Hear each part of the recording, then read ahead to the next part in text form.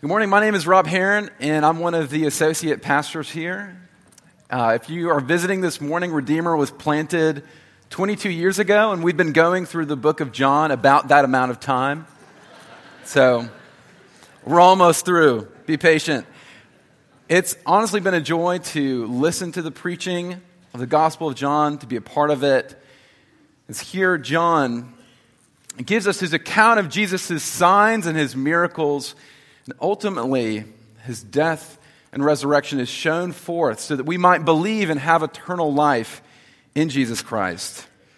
And here we are in the middle of what's called the farewell discourse, chapters 13 through 17. And Jesus is preparing his disciples for what is coming next. His hour is coming. He's going to the cross to die.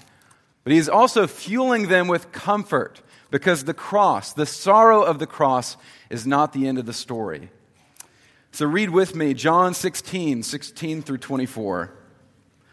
And Jesus says to the disciples, "A little while and you will see me no longer, and again a little while and you will see me." So some of his disciples said to one another, "What is this that he says to us, 'A little while and you will not see me, and again a little while and you will see me, and because I'm going to the Father?" So they were saying, "What does he mean by a little while? We do not know what he is talking about." Jesus knew that they wanted to ask him, so he said to them, "Is this what you are asking yourselves? What I meant by saying a little while and you will not see me, and again a little while and you will see me? Truly, truly, I say to you, you will weep and lament, but the world will rejoice. You will be sorrowful, but your sorrow will turn into joy. When a woman is giving birth, she has sorrow because her hour has come. But when she has delivered the baby, she no longer remembers the anguish for joy that a human being has been born into the world. So also you have sorrow now, but I will see you again, and your hearts will rejoice, and no one will take your joy from you. In that day you will ask nothing of me. Truly, truly, I say to you, whatever you ask of the Father in my name, he will give it to you. Until now you have asked nothing in my name. Ask and you will receive, that your joy may be full." This is God's word. Let's pray. Father, your word is truth, and we need the eyes of our hearts to see Jesus Christ, the Word made flesh. And Holy Spirit, we ask that you would transform our hearts to behold Jesus, our joy, to transform us by our grace so that we would depend on you in our sorrows. And we ask this in your name, amen. It's not good, my dad informed me. His voice over the phone, which throughout so much of my life, most of my life, has been incredibly steady, was shaky. It was full of gravel. He told me that his granddaughter, my niece, had been diagnosed with cancer for the second time in only 3 years. The doctor said that though the previous treatment had been successful, the tumors now had grown to such an extent that there likely was only weeks left, maybe only days left. So Mary Lee, my wife, and I, we traveled to Nashville, where Sophie lives, and we knew at that time that we were going to say goodbye. That's why we were going back. And we spent those days with my family simply being in the room with her, being with my dad and Sophie's mom and other family. When it was time for us to leave, my sister asked me to pray for Sophie. And so we laid hands on her, and my prayer was unbelievably shaky and overwhelmed because of the sorrow. Because of the sorrow. When my dad had told me on the phone that Sophie was diagnosed, I immediately, where I was standing, I just sat on the ground. Immediately sat on the ground. Because this deep sadness filled me. Deep sorrow. The kind of sadness that weighs you down to the dirt. That turns your stomach into knots. That steals your breath. Sorrow. In different ways and in varying degrees, each one of us will face in this life sorrow. And what do we do with it? What do we do with sorrow? In his book, Comfortably Numb, How Psychiatry is Medicating a Nation, author Charles Barber, he argues that there's been an increase over the past 20 or 30 years in medication to soothe sorrow or sadness. That even beyond cases where medication is needed to treat disease or chemical imbalances or actual trauma, Americans more and more are medicating maybe normal amounts of sadness and sorrow. Alongside the reasons why this is the case, Barber writes that in some ill-defined but nonetheless pervasive way, we have come to feel that we are entitled, no, we are owed happiness. I am owed happiness. I am owed a lack of sorrow. You should be happy, and if you're not, there's a pill that can fix it. But what he argues, ironically, is that with this increase in medication and these potentially cases where it wouldn't be needed, there's been an increase in misery. The misery index has gotten higher and higher in our country. In attempting to avoid sorrow, we've become more miserable. And this highlights a temptation for all of us to avoid sorrow in pursuit of joy. Prescription pills are obviously just one in a list of infinite ways we might seek to avoid sorrow in pursuit of joy. Our addiction to entertainment, social media, alcohol, anything that we would use to bypass sorrow to joy. But the irony is that in this life, there is no joy apart from sorrow. No joy apart from sorrow. This is exactly what the film Inside Out perfectly depicts in so many ways. When joy attempts to kick sorrow out, there's only misery. We can't manufacture joy because it's deeper than happiness. Joy is the fullness of what we experience in God's kingdom. And there is in this life no joy apart from sorrow. Still, that's not to say that sorrow is somehow the path to joy in itself. Sorrow has no power in itself, as if we should go run and looking for sorrow. So how do we have joy in this life? Jesus gives us the answer in John 16. Because of the cross, sorrow turns to joy. Because of the cross, sorrow turns to joy. I want to unfold this claim in three ways by looking at John 16. We're going to see the sorrow, we're going to see the joy, we're going to see the in-between. The sorrow, the joy, and the in-between. So first, let's look at the sorrow. Jesus tells his disciples in verse 16, if you will look there, "A little while and you will see me no longer, and again a little while and you will see me." The response of the disciples, as it has been time and again, is total confusion. And their response in verse 17 and 18 is a repetition of Jesus' words. What does he mean, a little while and you will see me no longer? What does he mean by a little while? Verse 18 draws this out very starkly, where they say, we don't know what he's talking about. And their confusion is in part due to the vagueness of Jesus' phrase, a little while, but more so it's due to their lack of a category for a Messiah who would die. Jesus is the Savior of the world, so what sense does it make that he would go away and they would see him no longer? And moreover, in verse 20, he tells them that they will weep and lament while the world rejoices. Isn't the Messiah supposed to be victorious over the world? That is, the world corrupted by sin and evil? Jesus has promised them that he is the bread of life. Whoever believes in him will have living streams pour forth. He's the resurrection and the life. He's promised joy to God's people. So what sense does it make for him to go away? What is this sorrow that the disciples will experience while the world rejoices? I went to college at the University of Tennessee, widely referred to as the Vatican of the South, by many, by me. And when I was there my sophomore year, we brought in a new head coach for the football program named Lane Kiffin. And Lane Kiffin is a Hollywood-style, flashy coach. And I was elated when he came to Tennessee. The student body was elated because he was going to bring glory and beat Bama. Sound familiar? I'm sorry. Everyone was so excited because he was the one who was going to come and he's going to stick with us and he's going to build us into a 1,000-year reign again. He's going to bring us national championships again. But within a year of arriving at Tennessee, Kiffin left for Southern California. I was devastated and so confused. How could he leave us? This was our hope for the joy of national championships. The student body was devastated, sorrowful. They blocked his exit from the stadium and even burned mattresses in front of the stadium because, if nothing else, we Tennessee fans have our dignity. So we did that, and he still left.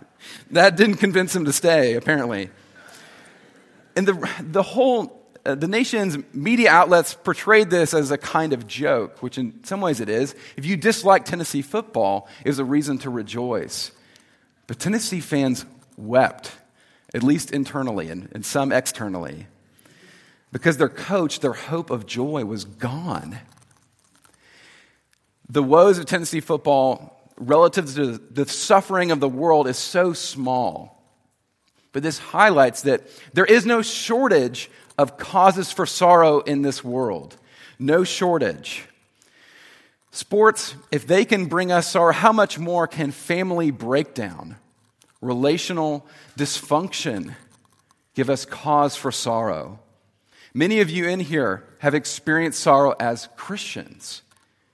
You've experienced sorrow as Christians. Many of you have experienced and been confronted with death. Many of you have seen children suffer. Some of you have seen children walk away from the Lord. There is no shortage for cause of sorrow.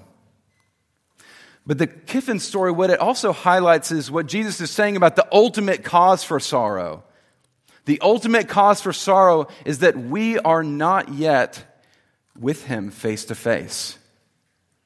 We do not yet see him fully. We do not yet see him fully in his kingdom. And that is the reason we ultimately have sorrow. That is the reason we ultimately have sorrow. And this is why Christians are to, in a sense, have more sorrow in this life than the rest of the world. Because every individual sorrow we experience directs our hearts to see the ultimate cause of sorrow, that we are not yet with Jesus, not yet fully. This is the ultimate cause of sorrow. Our sorrow is heightened in this life. And for this reason, we must reject any notion that we can bypass sorrow to get to joy. Because how could we ever have full joy in this life when we are not fully in the presence of our hope of joy, which is Jesus? And this is the sorrow that Jesus says we will experience. So first, that is the sorrow, but let's look at the joy. What is the joy Jesus is talking about here? Jesus has told his disciples they will be sorrowful when he goes away, but again in verse 16 he says, though in a little while they will see him no longer, he tells them, again a little while and you will see me. They do not understand this here, but after the resurrection his words will be clear. He is going to the cross, he will die, he will be buried, and in 3 days they will see him again. So the immediate reference of a little while and you will see me is the resurrection. But in light of what he has said about departing and sending the Holy Spirit to comfort his people in his bodily absence, it also seems to be referencing the second coming. The joy arrives in the resurrection, but it comes fully when his people are with him face to face. And he says in verse 20, your sorrow will turn into joy, or your sorrow will become joy. So where the resurrection is the arrival of joy, a day is coming in a little while when the fullness of joy will outweigh sorrow. It will overwhelm sorrow. And Jesus gives us a picture in verse 21 to help us understand how it's possible that any joy could outweigh the sorrow of the cross. How could anything outweigh the sorrow of this life for so many of us, for all of us? But in verse 21, he helps us understand by giving the picture of a mother undergoing the birth of a child. He says that when she is in labor, she experiences great sorrow, for her hour has come, the hour of her anguish. But when the child arrives, her sorrow turns to joy, for the joy of a human being arriving in this world. And he says in verse 22, in the same way, when Jesus is raised from the dead, when he's raised from the dead, joy will overwhelm their sorrow, so that no one and nothing can take it away. When Mary Lee, my wife, gave birth to our son Robert, her experience was, probably no surprise, characterized by intense pain. By no fault of the doctors, the epidural was not completely effective, so she felt much during the experience. I asked another mother recently, what is that experience of childbirth like? And she said, it's like something that you feel you can't bear. I can't bear this. The pain of childbirth is weighty. It's weighty. But when Robert arrived and when he took his first breath, and when they took him and they placed him on Mary Lee's chest so that she could see him and touch him and hold him, feeling his breath against her breath, when she could look at him, the sorrow turned to joy. I have this clear picture in my mind of her continually saying hi, hi to him. As she was in intense anguish, somehow the joy overwhelmed that, because she saw her son face to face. Mary Lee, of course, remembered the anguish in the sense that if you had asked her right after that, did that hurt? She wouldn't say, I can't remember. She didn't remember in the sense that the sorrow was no longer dominant in her heart. The joy was dominant because the joy was weightier. Truly, the joy outweighed the sorrow. Jesus is promising that joy for Christians, it outweighs sorrow. It's more immense than the sorrow. This in no way denies the weightiness of sorrow in this life. What could outweigh the sorrow of losing a child? What could possibly outweigh the sorrow of miscarriage? Nothing in this life. Nothing in this life could possibly be weighty enough to outdo that, to overcome it. And that's Jesus' point.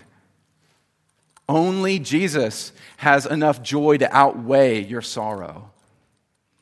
Only the hope of the resurrection, only the hope of the resurrection that undoes and conquers the sting of death, and resurrection life and the promise that we will see him face to face, only that is a joy powerful enough, immense enough, heavy enough to outweigh sorrow. Joy is a promise in Christ, which means that it is already and not yet. So first, this joy is future in total fulfillment. We will not experience this joy in its fullness and its complete weight until we see him in the new heavens and new earth, in his kingdom. And yet, it is a sure hope, so that whatever you experience in this life, no matter how miserable and weighty it is experientially, none of it can strip away the sure hope of joy, that your future is unshakable, unbreakable joy in Christ. That is your hope. That's where you're heading, toward joy. But also, Jesus tells us that this joy is present. It's present by the power of the Holy Spirit. That yes, in a little while, he's coming back to wipe away every tear from our eyes. And then more than that he will turn our sorrow into joyful laughter, or weeping into laughter. But here in the present, joy is held out to us, not apart from sorrow, but in the midst of it. Yes, we will experience this in fullness in the future, but joy arrived with the resurrection, which happened in time and space 2,000 years ago. And to reiterate, this joy that arrives here in the present, it doesn't mean that there is an immediate end to sorrow. You can ask my wife, and the pain did not end when Robert arrived. This is not an immediate end to sorrow, but still Jesus' promise is there for us. He says, this joy is there for you in total fulfillment in the future, but here and now, in the midst of sorrow, you have joy. So what does that look like? This moves us to the third point. We've seen the sorrow, that we do not see Jesus face to face, the joy that he promises, and now the in-between. How are we to live between the resurrection and the second coming? How are we to have joy now while sorrow remains? And Jesus tells his disciples in verse 23, "On that day you will ask nothing of me." On the day of the resurrection, they will ask nothing. And this likely implies that when Jesus is raised from the dead, where they were very confused again and again, they will see clearly that he is the Messiah that conquers sorrow through the cross to bring joy. He is that Messiah.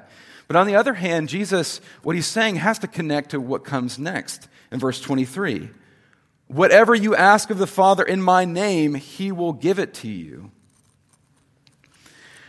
Jesus is saying that they will no longer have to ask Jesus for anything in the way that they have before, in the sense of asking for what has not been given. Now they ask God the Father in Jesus' name for everything and anything that he has already accomplished and has to give to them by his Spirit. The side note, what Jesus is not saying is that you can't pray to Jesus directly.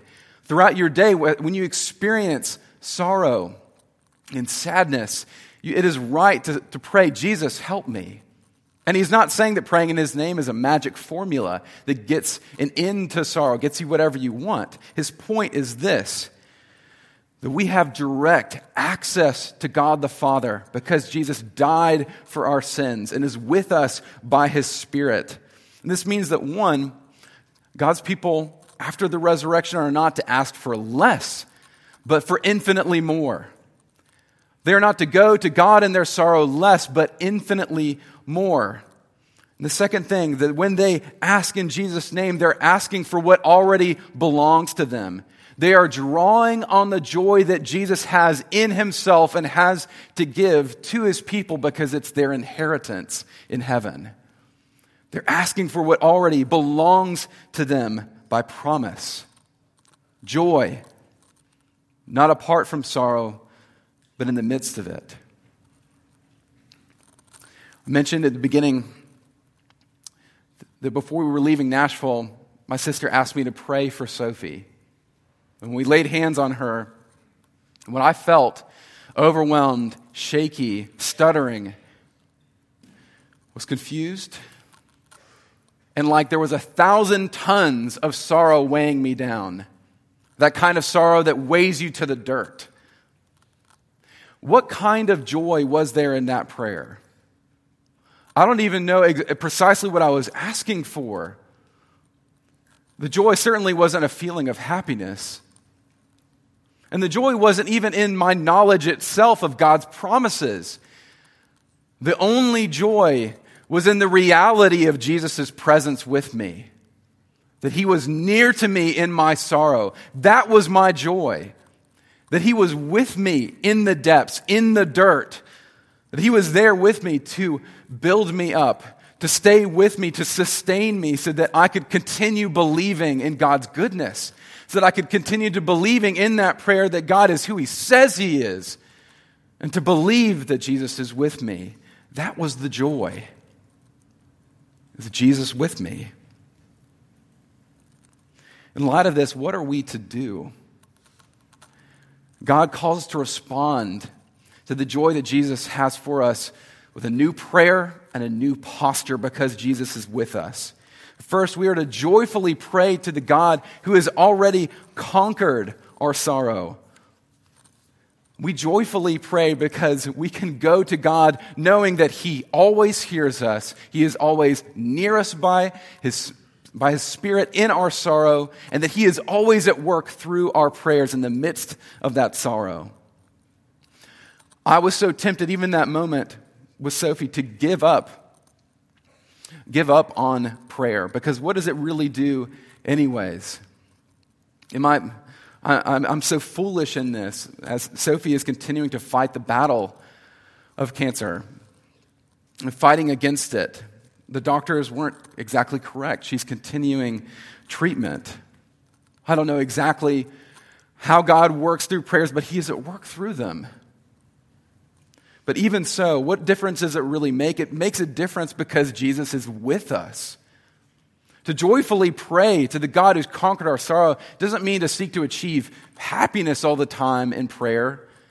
It means to go to God because Jesus is our hope of joy. Because where else can we go? Where else can you go with your sorrow? Nowhere weighty enough to outdo it, to overturn it. It means trusting that Jesus is your joy. So that when you pray to Him, yes, you are asking God for relief, asking Him to ease your sorrow. But you're also trusting that He is with you and asking Him that He would continue to work in your heart to turn you away from false comforts for your sorrow and to turn your heart, to direct it to your only hope. To trust that He will wipe every tear from your eye. And the joy is yours even now while you wait. And second, we are to take a posture of sorrow directed toward God. Again, we are so tempted to bypass sorrow in pursuit of joy. We pursue pleasure, numbing agents, binging. What do we do when we have this overwhelming sorrow? And Jesus says you can have a posture directed toward me with all of your sorrow. And what does this look like? One, it looks like going to the body of Christ to be helped in our sorrow, to unburden ourselves of sorrow to the people in this congregation. What is there sorrow in your heart that you have not shared with other people, believing for some reason that you have to grit it out on your own? Is there sorrow in your heart that you have not shared with the people of Redeemer because you don't want to be a burden to other people? God has given us one another to be a help in sorrow. But it also, this posture looks like being willing to enter into the sorrow of others to bear it. To trust that Jesus' joy is weighty enough that I don't have to just say, I've got enough trouble in my life without dealing with the sorrow of other people.